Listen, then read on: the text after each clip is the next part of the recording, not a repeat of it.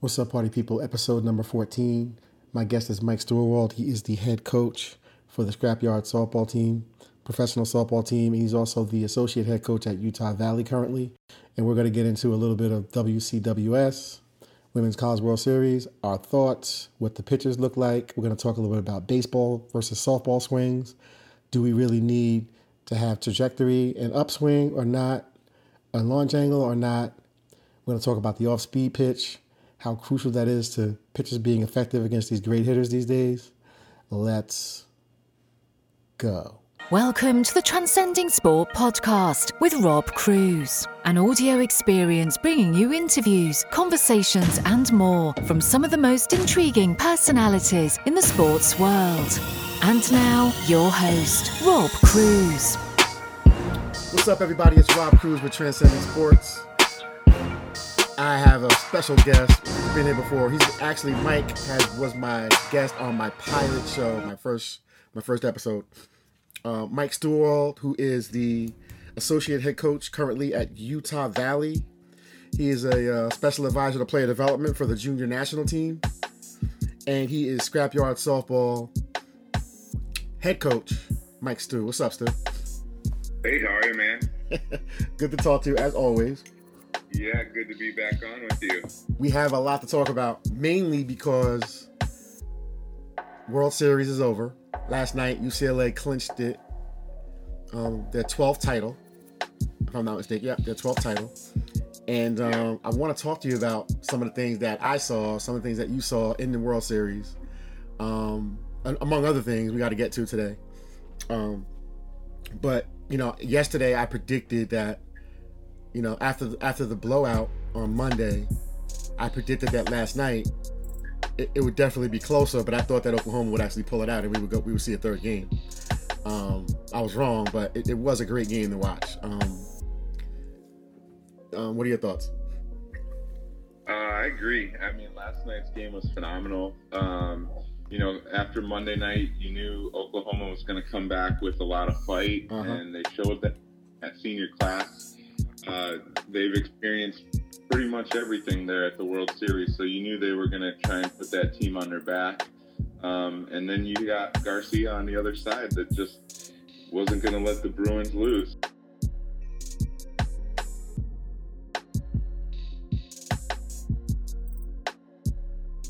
So I thought that the pitching was superb, obviously. Aside from that game one, I mean, just throughout the World Series, from beginning to end, you had a lot of great pitching. Washington, Alabama had some great pitching performances, the Alabama staff. Other than that last game with Florida, they had some great pitching performances. What were your thoughts on some of the things that you noticed with the pitching that was able to neutralize some of the great hitters that we saw in the postseason? Well, I think one of the things we saw from the pitchers in the World Series, especially those that were very effective, was an effective use of off-speed. The hitters are so good in the game today that if you're a pitcher even throwing 70, 71, 72, hitters second, third time through the lineup are already getting that timed up. So if you don't have something to play off that pitch, you're going to not last very long and not have a lot of success in the circle. So I think that that's what you saw from, G with Oklahoma, even Rachel at UCLA, some of the others, Gabby playing, Taryn at Washington and others in the World Series. You saw that when they were most effective, they had an off-speed pitch that complemented everything else that they threw. Yeah, that's very true. And you know what else? They were really good at just creating movement on the off speed down. They spotted it really well with great movement, and I thought that was also key, because most of these pitchers that I was watching, they were very effective low, and then they were very deceptive up. Because when you watch it, you're like, why do they keep swinging at this rise ball? Why do they keep swinging at the rise ball? You're like, why do they keep swinging at it? But it's really tough to lay off. Talk to me a little bit about that rise ball and some of the things that, and why hitters swing at it, and then and what as a hitting coach, how do you coach that? Well, I think what you saw is some of the game's best rise balls, over the last week. And one of the things that, we even talked to our pitchers about is just trying to create the late jump. And that's obviously the most effective rise ball you can have, is something with late jump, because to a hitter, if you see it out of the strike zone early out of the hand, that's an easy pitch to lay off of. But later it stays in the strike zone and creates that movement out of the zone. For a hitter, you've already committed to that swing once you've made that read. So I think that what you saw a lot from Garcia, especially earlier in the World Series when she wasn't as tired as she was the last 2 days, to some of the other pitchers, is when they were able to create that effective jump late in the tunnel, it made it a lot harder for hitters to lay off that pitch. Yeah, it's funny. I feel like, and Jessica Mendoza mentioned this in her analysis of being both working with baseball and softball. And it's softball has evolved to the point now where, in terms of the ratio of strikeouts to home runs, has gone up. The home runs have gone up in softball. And so have the strikeouts. And obviously, I'm talking about Power 5 top. I'm talking top 50 softball. So to that you say what? Because traditionally it's been put the ball in play. Let's cut down on the strikeouts. And obviously, you do have to cut down on the strikeouts. But why do you think we're seeing that shift in the evolution of the game with the high strikeouts and the high home run ratio?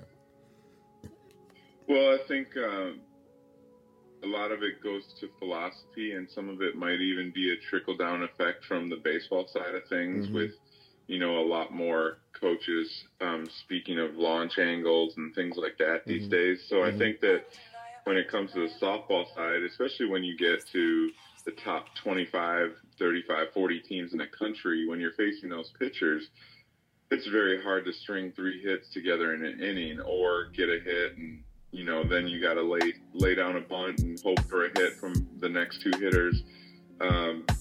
Plus, you have outfield arms that a base hit isn't necessarily guaranteeing you a run anyways now.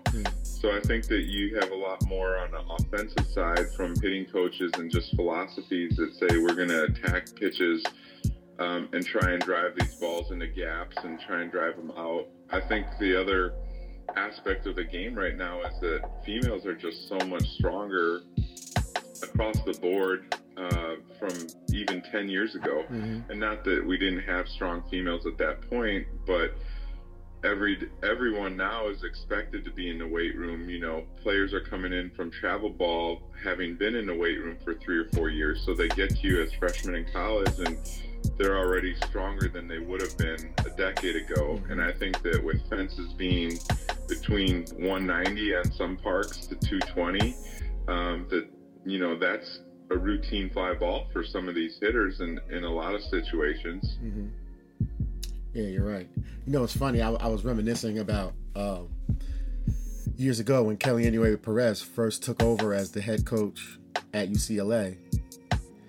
I had the opportunity to go in and work with UCLA as a speaker and a vision training specialist.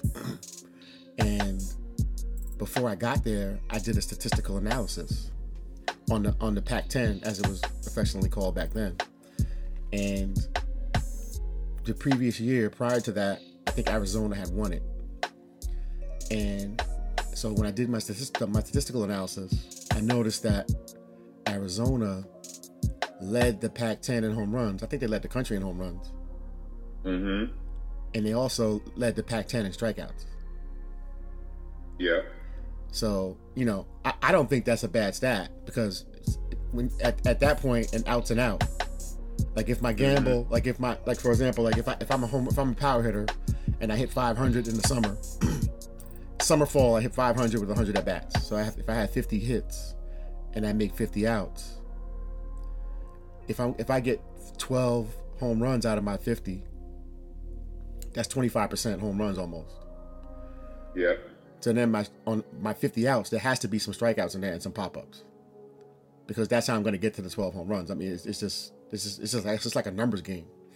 Mm-hmm. I got to throw up enough strikeouts because I'm swinging that hard and I'm that aggressive, with enough pop-ups to get to that 12 number out of 50 hits or whatever it is out of 100 at bats, which is still 1 home run every 10 at bats, which is very good.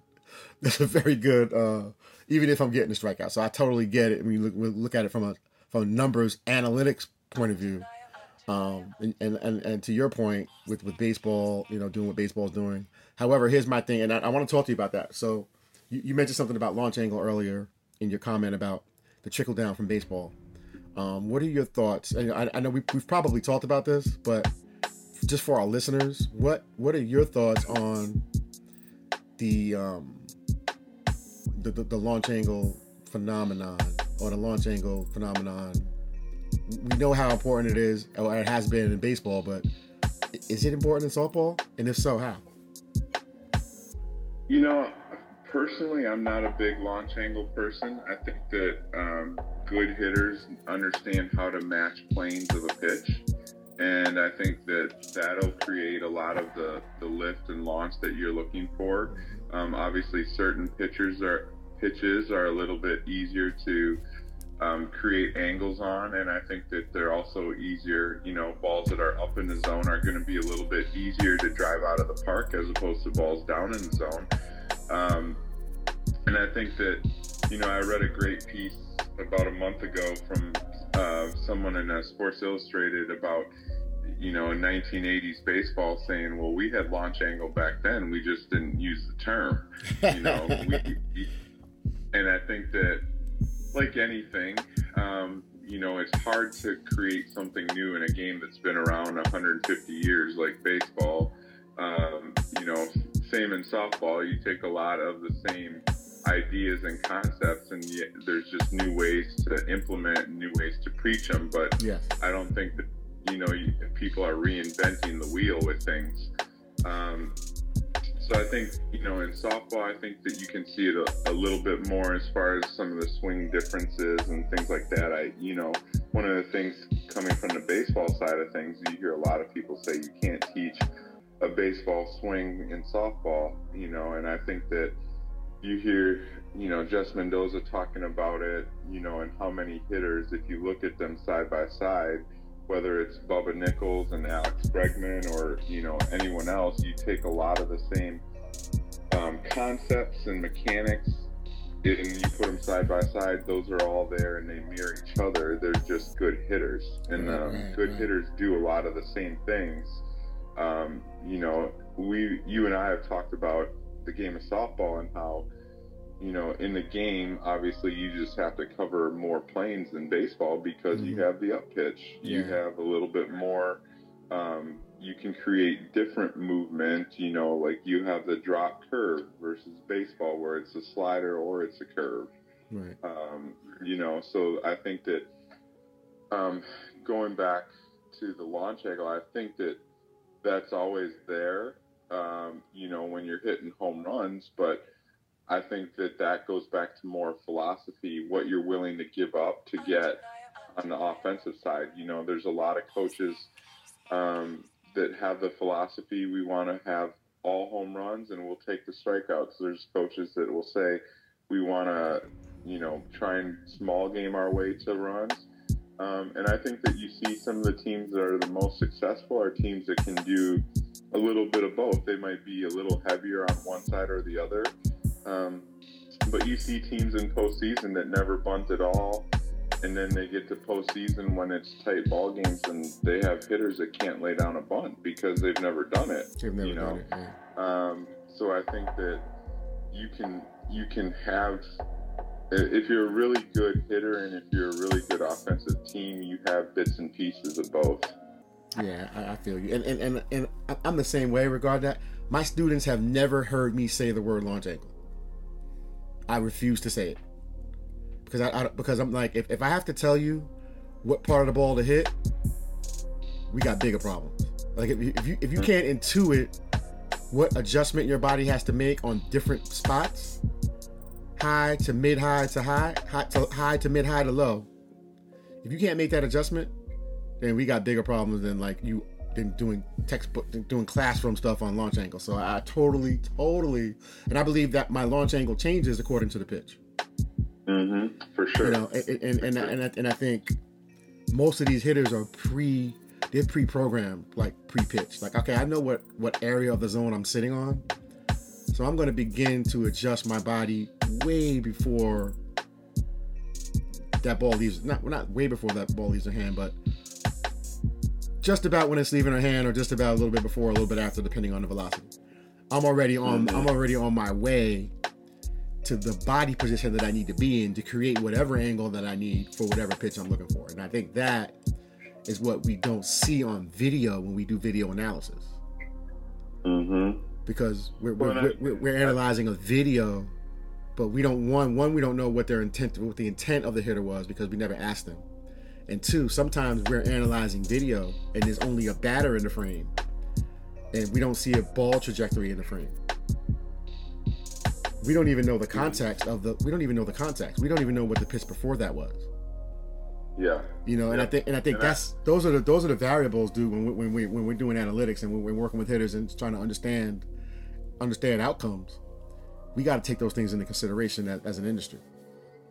Yes. Oh, for sure. And I think that you see a lot of people, you know, you mentioned it, they'll take a clip of a hitter and say, well, this is what they're doing, but you know, there's so many variables, like you mentioned, the pitch before, what the defense is doing, and what the bat before did to them. Yeah. I mean, I think that you saw, you know, great adjustments from some of the hitters last night. You take Romero, who struggled in game one. Yeah.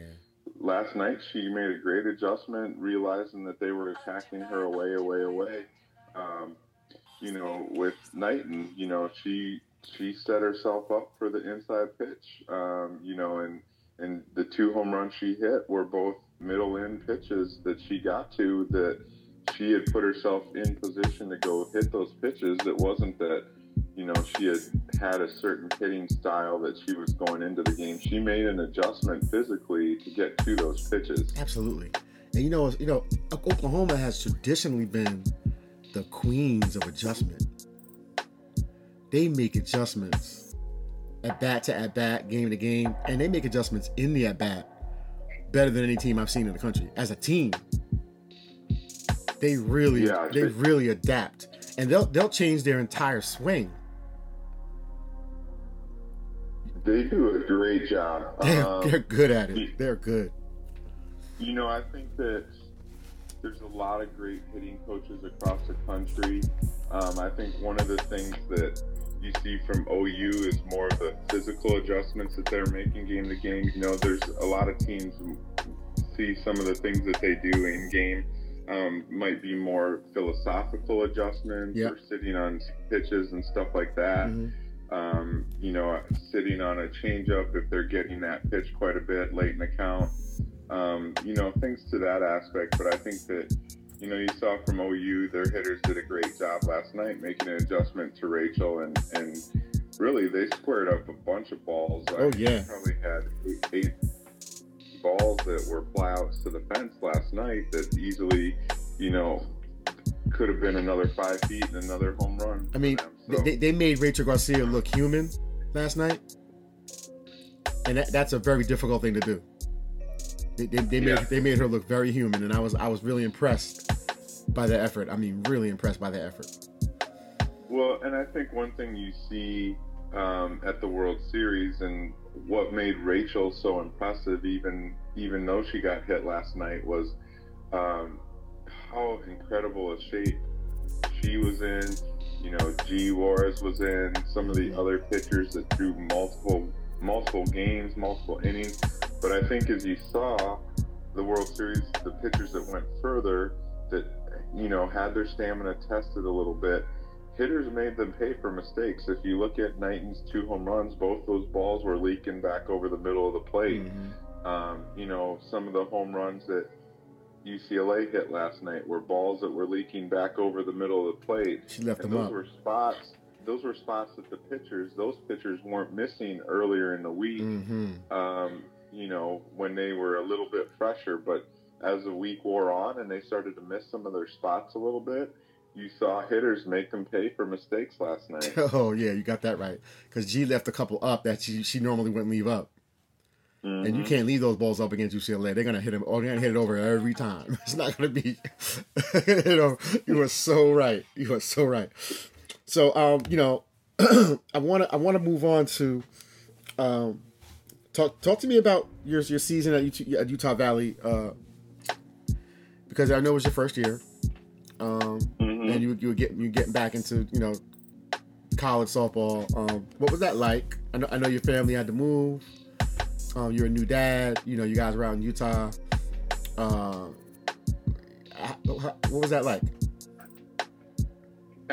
It was a lot of fun. Mm-hmm. Big adjustment. Obviously, yeah. I think the biggest adjustment, just personally, was we had our first kid during the season, yeah. March 4th. So probably one of the greatest experiences of my life. But mm-hmm. having a baby in the middle of the season, and I give my wife a lot of credit. She does the brunt of the work, but it makes it, a challenge for sure. But it's definitely going from pro ball to college. It's eye-opening. I worked a lot with our pitchers and defense this year, and so from that aspect, it was a lot of fun. I had a young lady that was a transfer pitcher from Texas El Paso, and she did a great job of developing for us. As a team, we struggled a little bit, but we had a tough blow. We had one of our top hitters and the freshman of the year from the year before tore her ACL, and in week 2, she was hitting in our 3-hole, hitting 700s in 10 games of the season. And you take that out of your lineup, it makes it tough, because you ask other hitters to do probably a little bit more, and sometimes they press more than they need to in those situations. But it was definitely a fun challenge. You go from pro ball, where your season is a little bit more on the managerial side of things, mm-hmm. where you're trying to, just get everyone on the same page, and things happen really quick, and you have players coming from 20 different programs that you're trying to get on the same page. And at the college level, it's back to teaching and breaking things down a little bit more, mm-hmm. and trying to develop and, instilling some of the concepts that we've talked about, from how are you going to make an adjustment? What ways can you make a physical or mental adjustment, mm-hmm. to a pitcher or a hitter that you're facing? Some of those things. So from a coaching side, it was a lot of fun to kind of dive back in personally and get back into the teaching side of things, yeah. and the breakdown, and kind of, what are some things that we can do a little bit better from a team standpoint, from an individual standpoint, from a coaching standpoint, to develop and grow these players. Yeah, and I think that's the beauty of the game, because there's levels, and you have to be able to adapt as a coach and your coaching abilities to the level and to the athlete. And that's something that, as the master teacher that you are, like you okay, at pro level, how do I squeeze out of these athletes what I need to squeeze out of them in this grind, and keep them hungry and keep them inspired, right? And what is my communication like with this person? People skills. I think people skills is a really underrated talent or gift, and having that emotional intelligence as a coach. For sure. It's, mm-hmm. You get players at the pro level, and they're coming in here, even though they're being paid to do this, they're coming in here with a mindset like, they're going to grind, and, there's days that even if it's a light workout day for us, you'll see some of the hitters in the cages for an extra hour or two getting work or fixing a swing.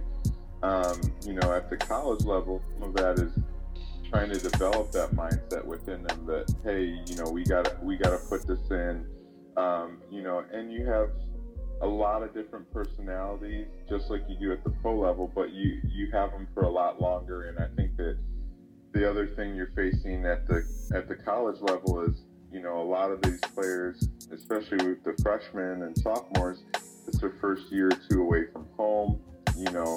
They might be across the country from mom and dad, might not have a lot of friends in the area yet. So there's a lot more on the kind of off the field side as far as taking care of the players and trying to do things to help them grow not only as a player on the field, but grow individually off the field to be the best person they can be. Mm-hmm.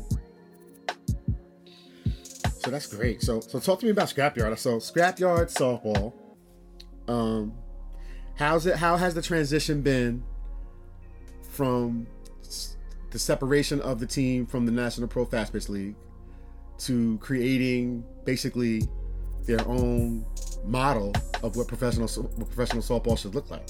How has that been over the last couple of years? And what are some of the goals that you look to be able to accomplish this year with Scrapyard? So we're still doing kind of our own independent thing here at Scrapyard. Yep. So right now we just have the one team down here. This year we're going to be playing a heavy June and July schedule, late June and July schedule. We're going to be playing in the International Cup. We're going to be playing in Canada Cup, and we're going to be playing Team USA. One of the things that's unique about this summer is we really don't have a lot of the international players that we've had in previous years, because a lot of them are with their national teams trying to get ready for the Olympics next year or trying to qualify with their national team. So that's kind of a unique situation. So we'll have a lot of new faces this year. Mm-hmm. I've really enjoyed it. Here I think our ownership group has done a great job of putting together a great model of what things are starting to look like and what we're capable of doing here. Mm-hmm. With so many talented softball players. I mean, you look at just the College World Series alone, there's 8 teams there, and a lot of those players on those 8 teams can play, but there's so many more players in the country that hopefully we can continue to provide more opportunities for those players outside of just the couple of pro leagues that are in the area and stuff. I know there's a league now in Alabama that's doing some things, and then the MPF, and hopefully within that framework that there's a lot more opportunities here within the U.S. for players to have the opportunity to continue on. So when players or people watch a game like last night, that's not the last time they get to watch good softball until next February or March. And it's not the last time some of those college seniors get to play either. Exactly. They get to continue their career. That's great. So we want them to have that opportunity for sure. Yeah. So were you able to get any signees from this year's NCAA senior class? And if so, who were they? Yeah. So we have a handful of players that we signed. We have Jessica Hartwell from Texas Tech, Aubrey Leach we signed from Tennessee. We signed Sam Shaw from Oklahoma State. We have Colin Becker coming in from Mississippi State. And there might be a couple more, that we discuss as we get ready to go into the season. But right now it looks like we're going to carry a roster of about 20 for the summer, give or take 1 or 2 there. And so those are some of the pieces we were able to add there, and we're excited to have them on board. Obviously they bring unique talents. Kylan can fly. That other group, they can, Aubrey can fly as well, but the other 2, they can swing it, and they do a really good job complementing the pieces we have in place already. Yeah, that's cool. So how many players out of the 20 that you're going to keep are going to be playing USA softball? And how does that work? And how does that work? How are they gonna do both? What does that look like in terms of how much you'll have them with Scrapyard? How much they'll be gone with their USA commitment? How does that work? Well, and right now, And we also, I forgot one name too. We added Riley Sartain from Texas A&M. So, we added a bunch of pieces that are going to be great. But like I had mentioned before, we actually don't have anyone that's involved directly with the national team right now. What we do have is probably 4 or 5 players that are on the fringe of maybe getting an invite back for their national team tryouts. Later this year.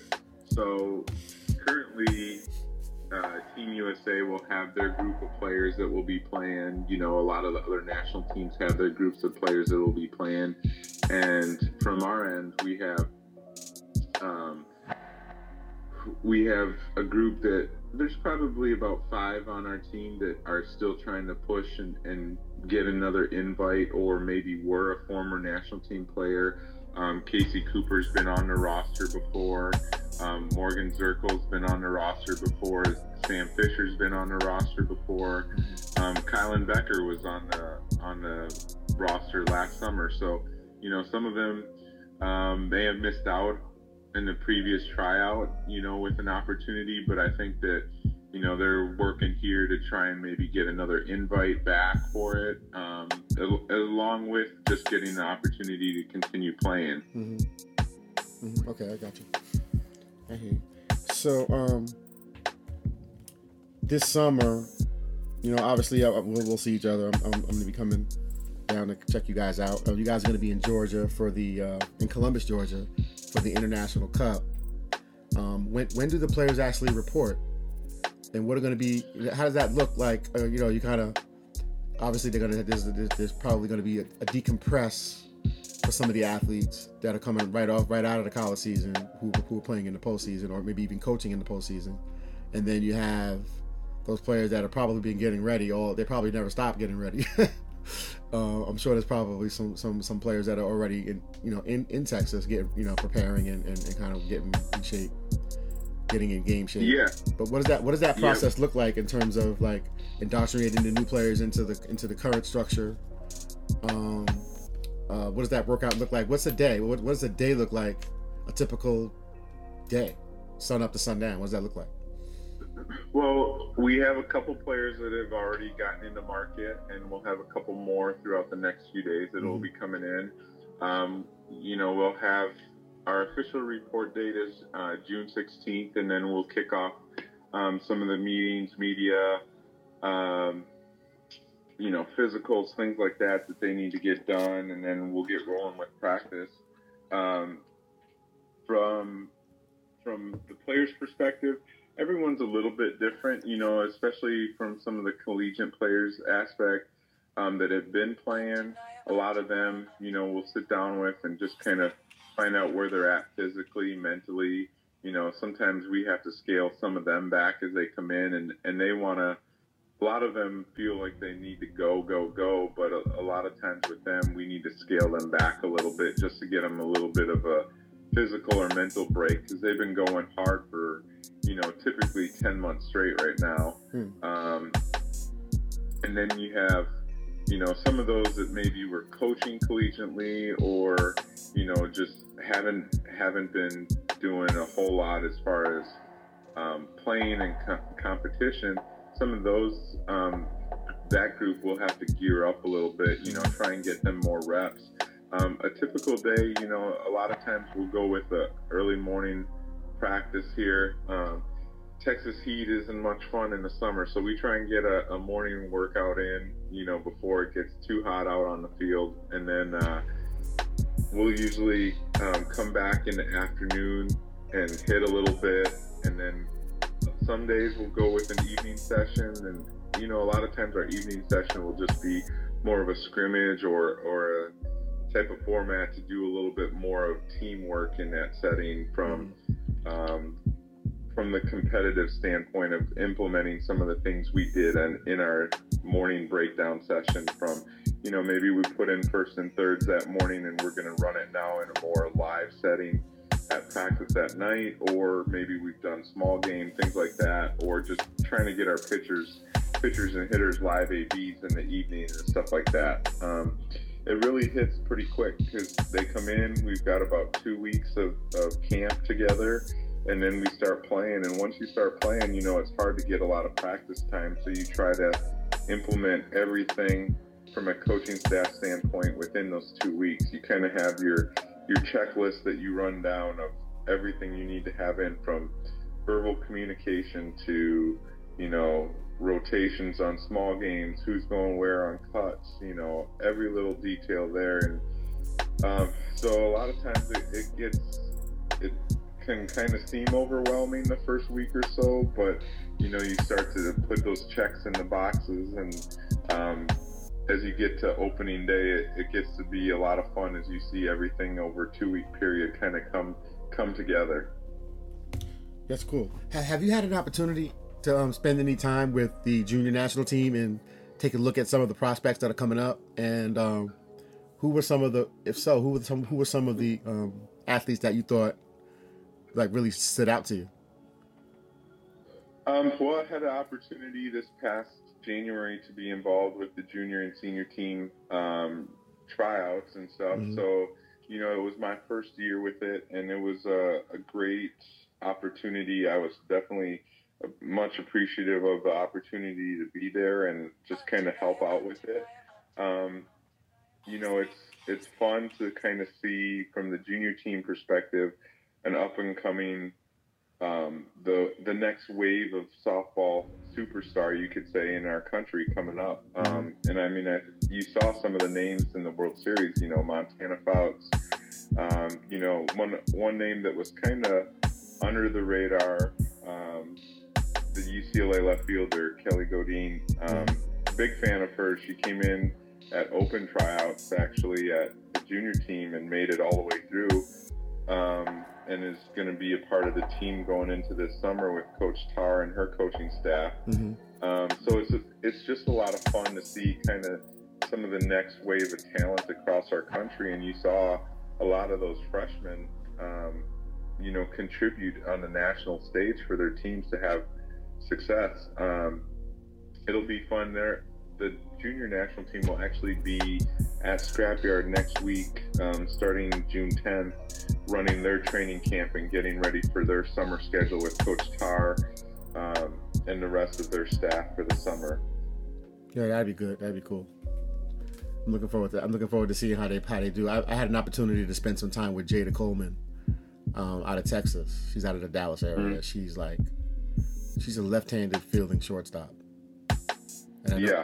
And I don't know if you've ever seen her play, but I'm gonna tell you right now, yep. I can't even. I don't have any words. It was a lot of fun to watch at tryouts. Unique in being a left-handed shortstop, but she wants to play there. I'm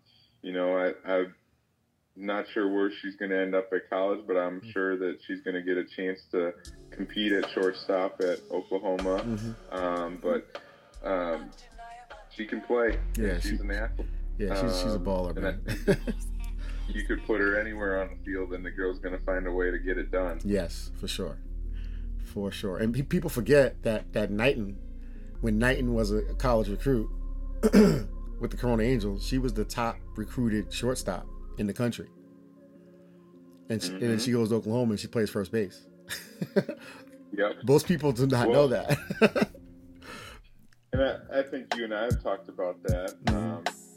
I think that you take a look at, players in our sport, and they have a lot of room to develop yet, whether their skill set translates to another position, that you can spend some time developing. I mean, the name that always comes to my mind on the baseball side is Buster Posey, transitioning from a college shortstop to a pro catcher. Wow.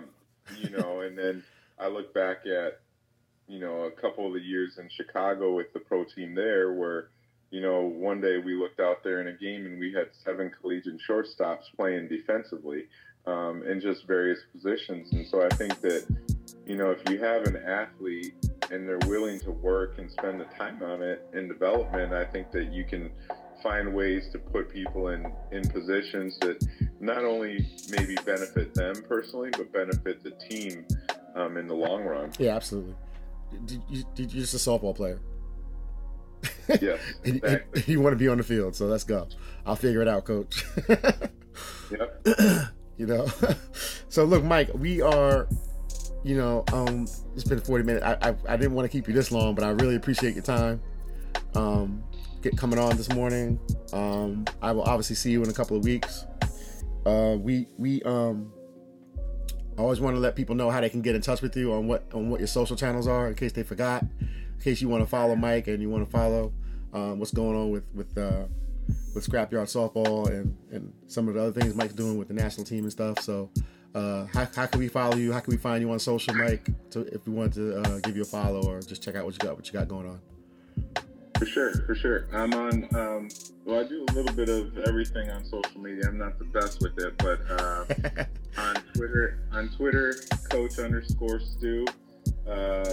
That's my stuff on Twitter. I do a lot more of my coaching stuff on there. And then just from personally, I do a little bit more of my family stuff on Instagram, and that's Coach_Stu5. Mm-hmm.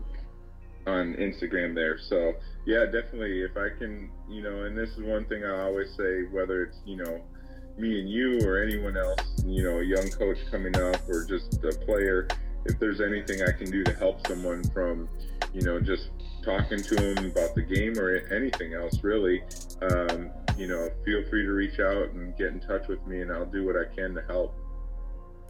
Really appreciate you. That's what makes you one of the good guys. You're definitely one of the good guys, and I consider you a good friend, and I really appreciate you being on here today, and I'm looking forward to what the future holds for you. Congratulations on fatherhood. Thank you. And it's a wonderful thing to you and your wife. Shout out to your wife, and we will, we'll be in touch. And that's it. Transcending Sports with Rob Cruz and Mike Stewart was our guest. Catch y'all later.